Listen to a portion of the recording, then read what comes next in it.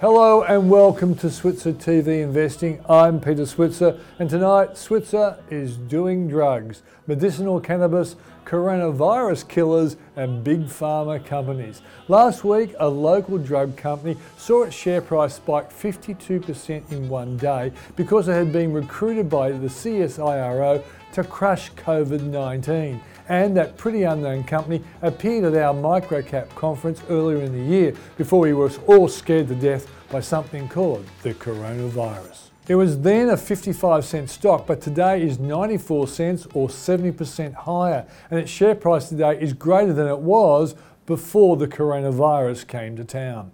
We also get up to speed on whether medicinal cannabis will take your portfolio to a new high with Reece Cohen, Principal Consultant of Fresh Leaf Analytics. And I find out how a hard-nosed investor like Paul Rickard of the Switzer Report is investing in the drug space. Does he have a favourite company that he likes? And finally, we asked Julia Lee if she's doing drugs in her portfolio of Berman Invest. Let's kick off with Julia right now.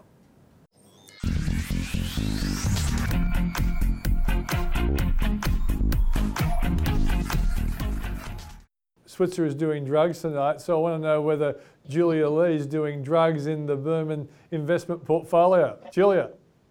I guess we're talking about biotechs. Yeah. Yes, Yes, of course I'm talking about biotech. Or big pharma, anything that you think in this space is worth thinking about.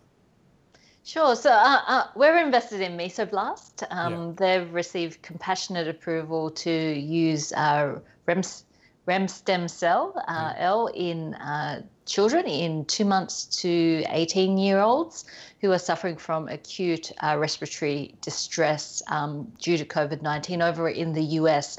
So that was only announced last week. And of course, they also are in the process of phase 2-3 trials using it in COVID-19, and they were looking at recruiting 300 people. So those initial results are due any day and certainly this quarter. So there are a few catalysts.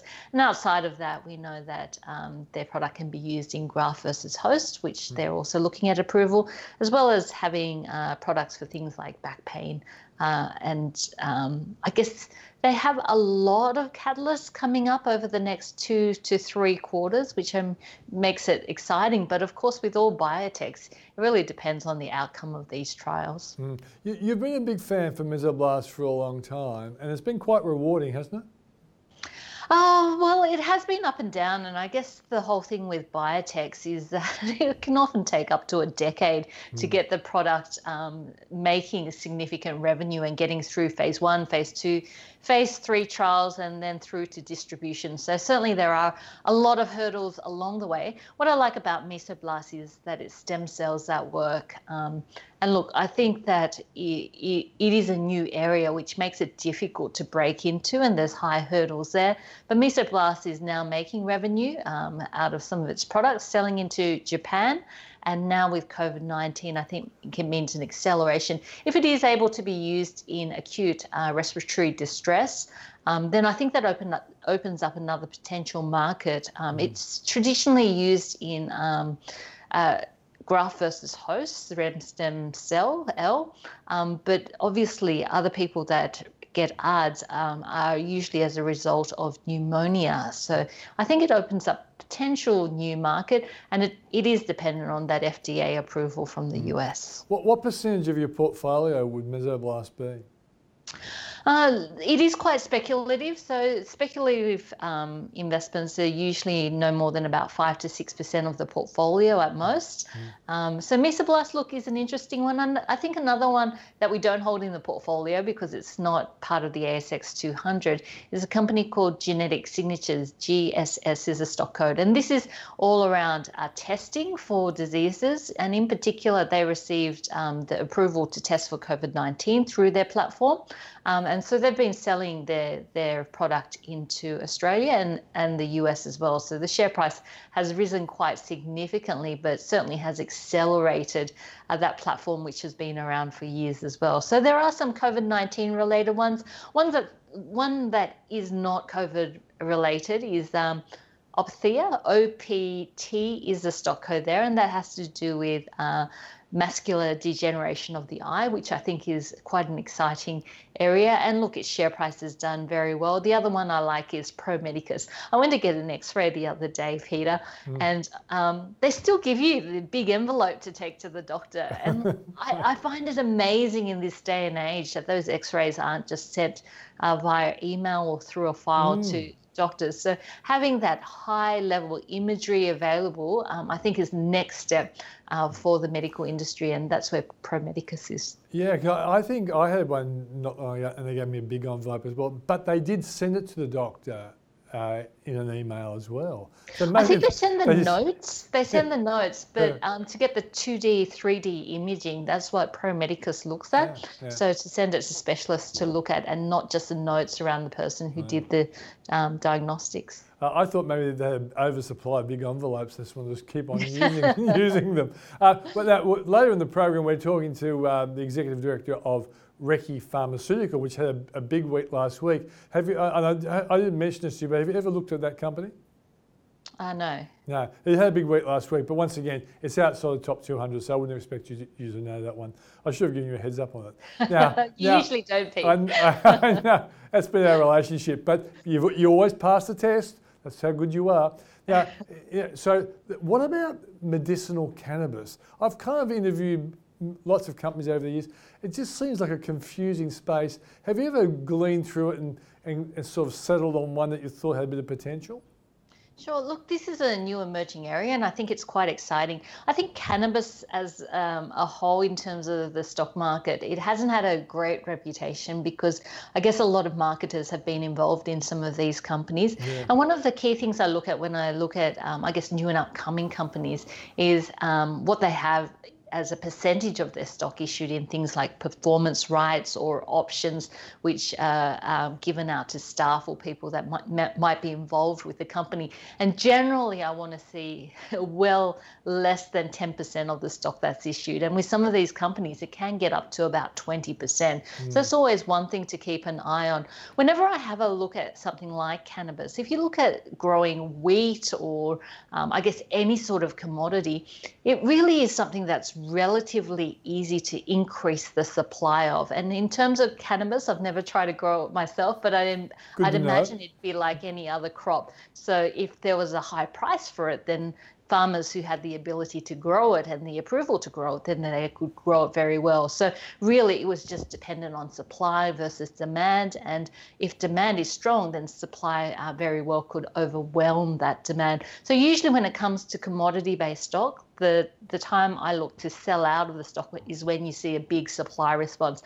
But of course, the value of it is in terms of the marketing and the other products you can make. And certainly cannabis derivatives are used to treat anything from pain to appetite to even acne. So I think it's an exciting growing area, but I think here in Australia, we're probably behind the curve and we're more in our infancy of this journey because of the rules that we've had over here. So I think the US companies and the Canadian companies might be ahead of us there. Yeah, but at this point in time, you have no favourite. No.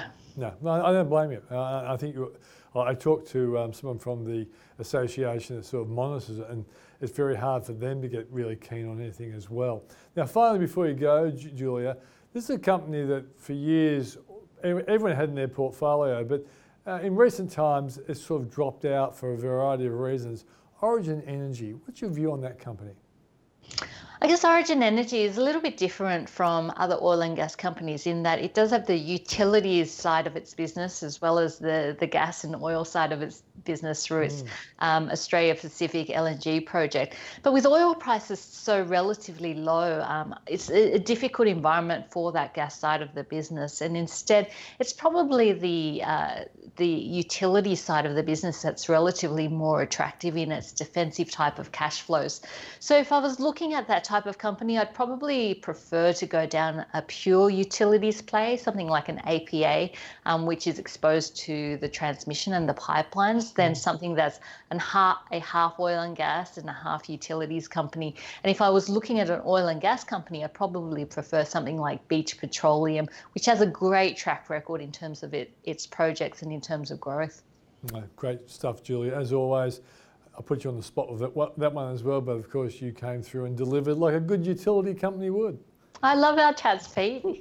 Always keeps me on my toes. Okay, Julia. Thanks for joining us. Talk to you next week. Thanks, Pete. That's Julia Lee from Burman Invest.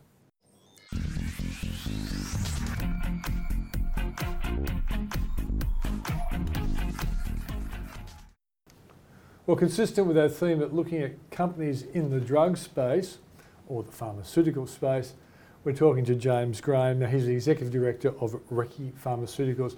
And this company had a really good week last week. Let's find out why. James, thanks for joining us. Hi, Peter. Good to be here. Yeah. I should explain to our viewers that you guys came along to our Microcap conference earlier this year. Yes. And we thought you had a really interesting story. And as I say, last week, the market sort of caught up with that story. Why don't you tell us, first of all, what you guys do, and then tell us why last week was good news for you? Yeah, absolutely. I mean, our story remains true. Our activities remain broad and all focused on the infectious disease space. You know, the world as we know it has changed, and the pandemic and challenge of infectious diseases has never been more challenging, and the pipeline, quite frankly, never more dry. So we've been moving our new class of antibiotic technology, or really anti-infective technology with capability against bacteria and viruses, through its developmental program. So, you know, with three major unmet medical needs, the third being coronavirus, by example, which we announced last week, you know, we've got an incredibly unique technology and are positioned well with a lot of opportunity to come. So what is so special about what you guys do compared to others out there? Well, we've began with the end in mind. All existing antibiotics, by example, are from nature, cultivated out, and they have a specific mechanism of action binding to a type of bacteria. So it binds it and kills it? It actually binds to it and it causes it to have a physicochemical interreaction. So the bacteria cell actually bursts. Now that mechanism of action is broadened across to viral cells, because when a virus invades a healthy human cell, that same high metabolic process and pressure occurs within that cell. So we really interact with that cellular pressure. We call our drugs antibiotics. There's no bio in our biotics. It's all by what we want, not by what's given to us. So therefore we have a great outcome as a result. So is it like synthetic as opposed to 100% synthetic? Organic? Yes. Yeah. No, there's nothing organic besides maybe the type of water we use in it. It's synthesized, so with what we want, a molecular structure of a series of monomers stuck together with desired characteristics. So we avoid the downsides of some things that are given to us in nature, whilst getting the upsides of a hydrophobic attraction binding to the protein, unique mechanism of action regardless of cellular mutation, extraordinary economies in synthesis, and you know, I can go on. So is it like a heat-seeking missile looking for the virus or the infection and then it attacks it? We could call it that. I'd say it has a strong affinity for the proteinaceous layer of viral and bacterial cells. What did you say? Okay, right, yeah. I am trying to make it understandable for normal people. Sure. Okay, so why did the stock market get so excited about last week? Well, look, there hasn't been, firstly on the antibiotic side, there hasn't been a new class of antibiotics in over 30 years. Right. Our antibiotic side, which we're now stepping across into our antiviral side, is the only one in the world with a qualified infectious disease designation awarded by the FDA for sepsis. Now, when we take that technology and a variant form of that technology enhanced for attraction to viral cells, and we announce a agreement with CSIRO and Doherty Institute for its use on coronavirus as a priority 1 test candidate, what's not to be excited about? Yeah, okay. So effectively, CSIRO have looked at what you guys have been doing. They're trying to beat COVID-19, and they think that you guys might give them an opportunity to successfully tackle COVID-19. The world as we know it, including particularly CSIRO, has been so focused on vaccines. And if we look to flu vaccine, by example, every year you get a new flu vaccine because the viral cells are mutating. They have to keep updating it. Yeah. Coronavirus has an unprecedented mutation, and we believe only our mechanism of action is able to overcome that hypercellular mutation. And things like, if we look to, say, HIV, that is a therapeutic treatment only type virus for a similar reason. So I think increasingly the researchers are recognising that vaccines might not be the ultimate answer, might never work out from the vaccine side, but a therapeutic that can get on top of infection early, regardless of cellular mutation, and in our antibiotics keep on working with repeated use, that's something that needs to be investigated. So we've all become experts on the coronavirus since late February of this year. And what we were told was that we were hoping for either a vaccine or a treatment. Do you guys fall into the treatment category? We're 100% in the treatment category. We don't believe in vaccines, and we are not in the vaccine space for the reason of that hypercellular mutation. We're not a COVID pop-up shop. We've been doing this and will continue to do this as part of our infectious disease business strategy. This is one of 3 key areas, and you know, we're not ashamed of that. Now, let's just look. Obviously, we're hearing the pros and the blue sky of all this. And of course, we all know trying to beat coronavirus is not easy. Everyone's about 130 teams around the world trying to find it. But let's just imagine that for some reason CSIRO can't make your technology work for this. But does the fact that CSIRO has recognised it, does it open up the potential for the company in lots of other areas where people didn't even know you existed? Absolutely. It's amazing. You know, we spoke earlier about people and companies coming out of the woodwork. For quite some time, certainly since we made the opening address at the World Superbug Congress, pharmaceutical companies have been engaging with us. Yeah. It's either a threat to their existing pipeline or a competitive opportunity against those they're surrounded with.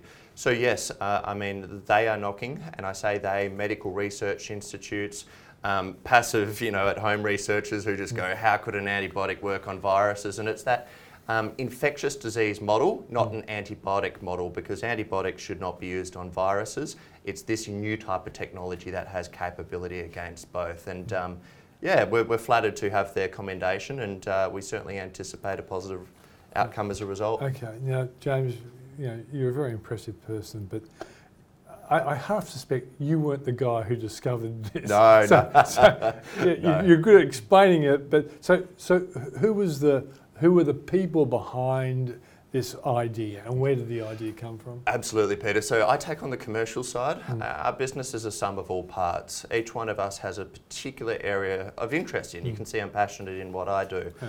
But the inventor is former head of research of Johnson & Johnson Australasia of a decade and executive director of their board.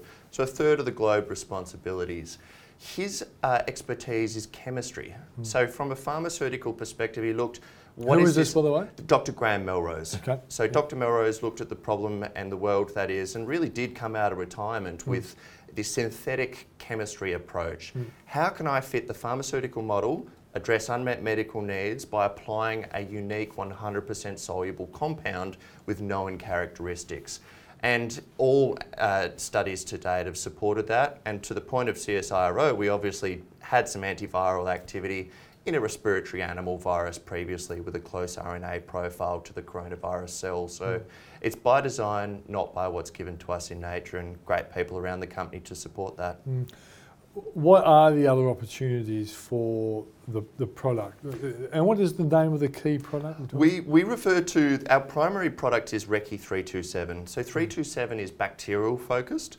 Our main indication is sepsis, septicemia, or blood poisoning. About 50 million people worldwide. That's where you've basically targeted. Yep. Correct. So now we've expanded that technology to other areas because it is a technology, not just a single product.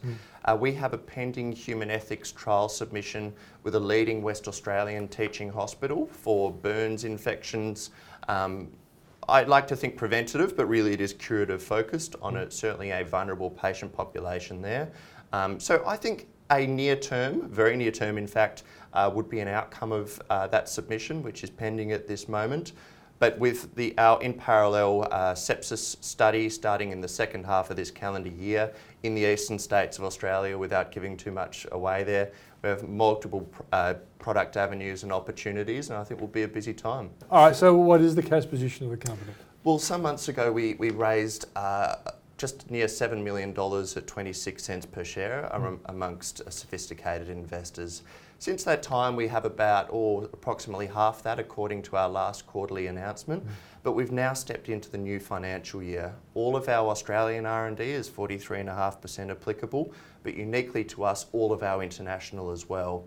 So with our prior cash position of last financial year, with our coming new R&D credit position as drawn from the Australian government, I see our true cash runway at this moment of about $5 to $6 million. So we're not out raising capital, we're just disclosing news events as they occur, and we're confident to support our coming opportunities with that. Great. That's James Graham, Executive Director of Recce Pharmaceuticals.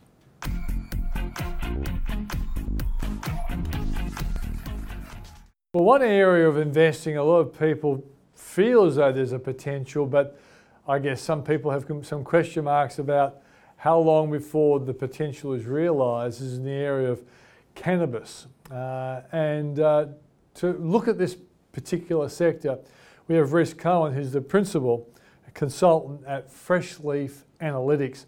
Rhys, thanks for joining us. Thank you. So Rhys, tell us what Freshleaf Analytics is on about.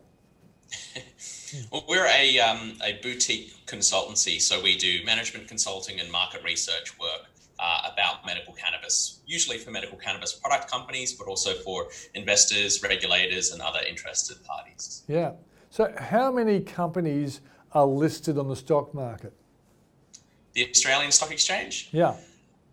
There's a good dozen or two, I believe, but it really depends on where you draw the line between what you consider a cannabis company and what you don't. I mean, some of these companies are only marginally exposed to cannabis. Some of them don't touch any medical cannabis plants. Some of them are more involved in the biotech space as opposed to the cannabis space. So it's a bit of a grey area sometimes. Yeah. So what's the level of enthusiasm for cannabis stocks?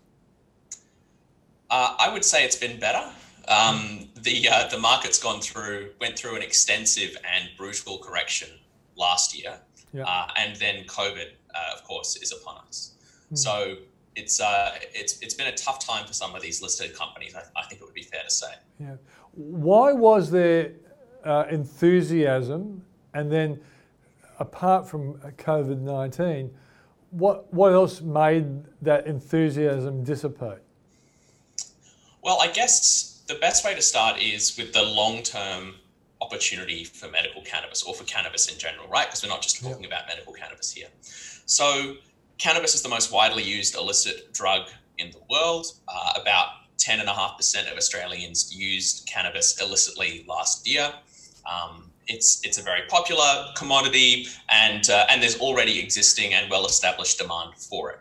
So the question really isn't, how much demand is there for cannabis? We have a pretty good idea about the demand for cannabis. It's, how much is the legal demand for cannabis, and how well do the current regulatory frameworks allow companies to tap into that potential?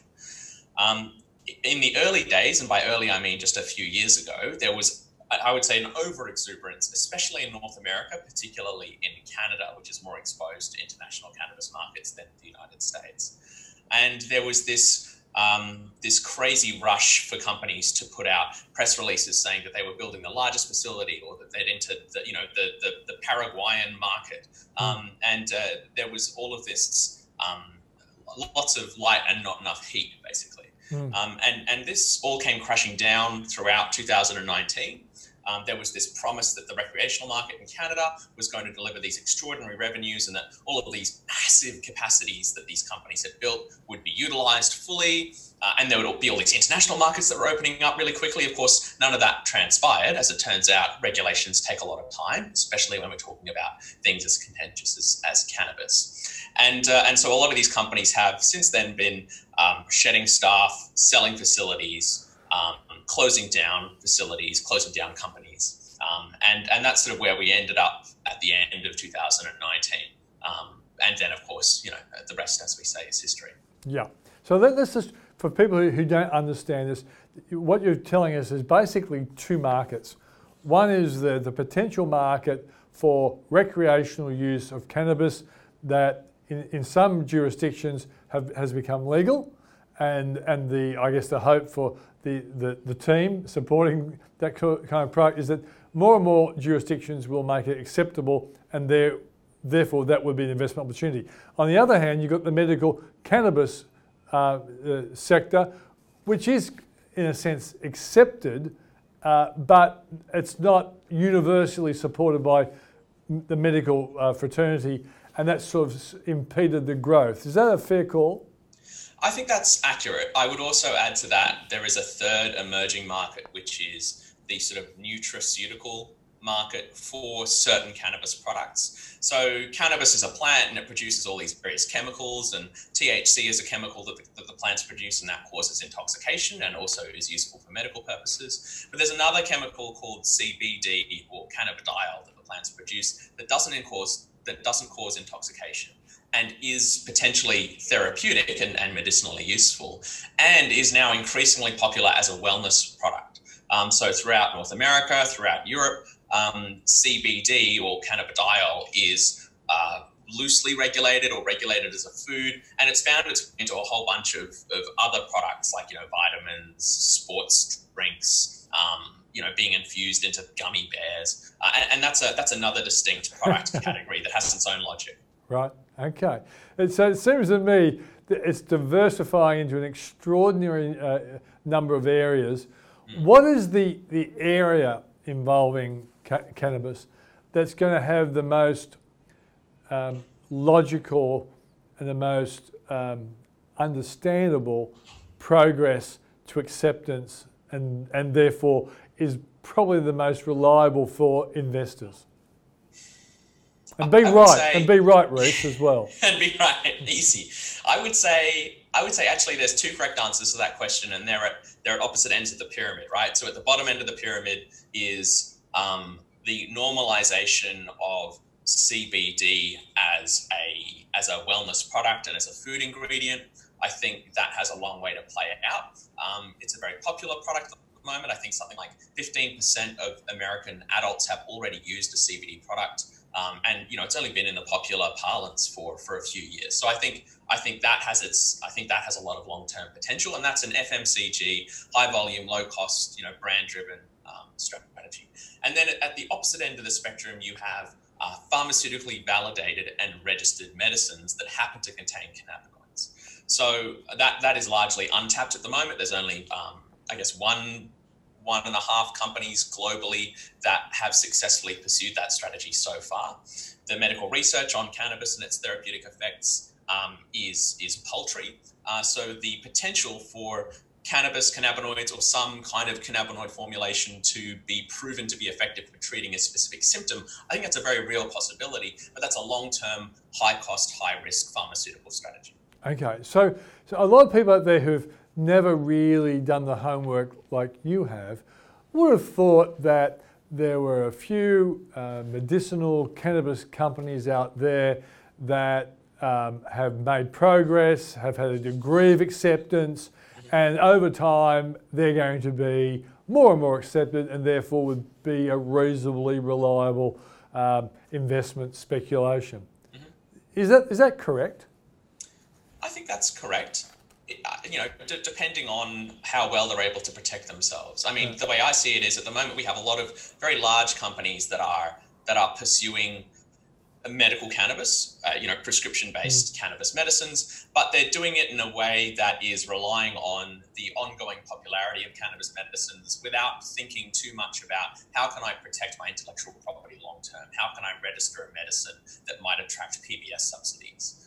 That isn't yet part of their long-term strategies. So I think those companies will do well and continue to do well until such time as the pharmaceutical players come in and say, well, actually, why are you prescribing this unapproved medicine medicine, we have something that's demonstrated to be effective, and we've demonstrated it to such an extent that the federal government is going to subsidise this medicine for you. I think that's the long-term risk to those sorts of normal generic cannabis medicine companies. Now, Rez, I was warned by my producer that you won't be tipping companies and whatever, but I'm still going to try and tease something out of you, because if someone said to me, Pete, what banks do you like? I could easily say, well, I know them all, but the one who looks the most reliable would be the CBA for a reliable investment, and maybe Westpac or NAB might be a one that will do well because they've been beaten up and they'll come back. But if I said to you, what company looks the best placed to do well in this space, could you give me a name or two? Not with any degree of certainty. And that's not just because I'm cheekily avoiding naming specific companies. It's because genuinely this space is incredibly dynamic and unpredictable. And, working in the cannabis industry, we have this term called, cannabis years. Like 1 year in cannabis is 7 years in any other industry, just because there's so much stuff going on all the time. And things change so rapidly. So I wouldn't personally be confident putting any of my money on predicting the success of any one company at the moment. All right, so my next question was, is there any of those companies that you've actually put your money into at this point in time? Absolutely not. I never have, and I don't intend to hold any cannabis stocks. It's too difficult to manage conflicts of interest. Yeah, okay. So, but how long do you think it will be before someone like you, who hasn't made that promise to himself like you just told us you've made, we'll be able to say with confidence, here are the top companies who are likely to leverage off this potential market going forward? Well, I mean, there are definitely companies out there at the moment that are doing better than others. Yeah. I would just encourage people to do a bit of historical research, because 2 years ago, you could very confidently say X, Y, and Z company are the market leaders. Their prices have gone up month on month. Look how wonderful they are. And those are some of the largest cannabis corporations in the world. How could you go wrong? And those are the companies that are now catastrophically failing to retain their value, who are shedding staff, who are selling facilities for half of what they bought them for. Invest wisely. Yeah, okay. It sounds as though if you are going to invest in this sector, it might be a good idea not to smoke a bit of weed before you do it. Look, that's your decision. I won't tell you how to live your life. All right, Reece, thanks for joining us. Very, very informative. My pleasure. Thank you.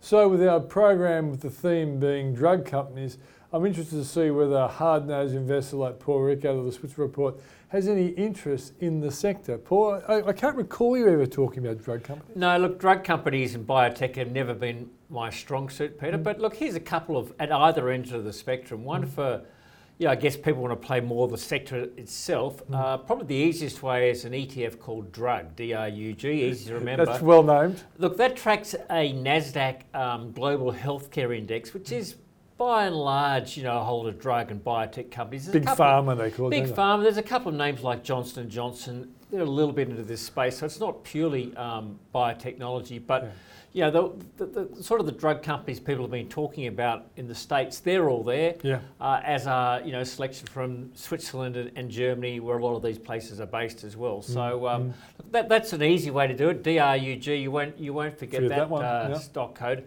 At the other end of the spectrum, Peter, a little company called Imagine Biosystems, company stock code IDX.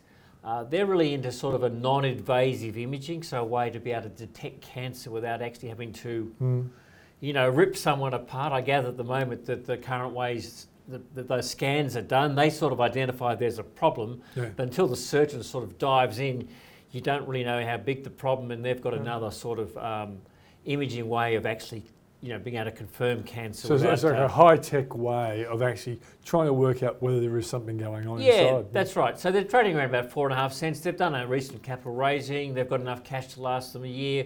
We've interviewed them, met the CEO a couple of times, and total different. It's speculation. Total speculation. You've got to be a believer. But we're not recommending anything, but certainly. Yeah. So that's 4.5 cent stock.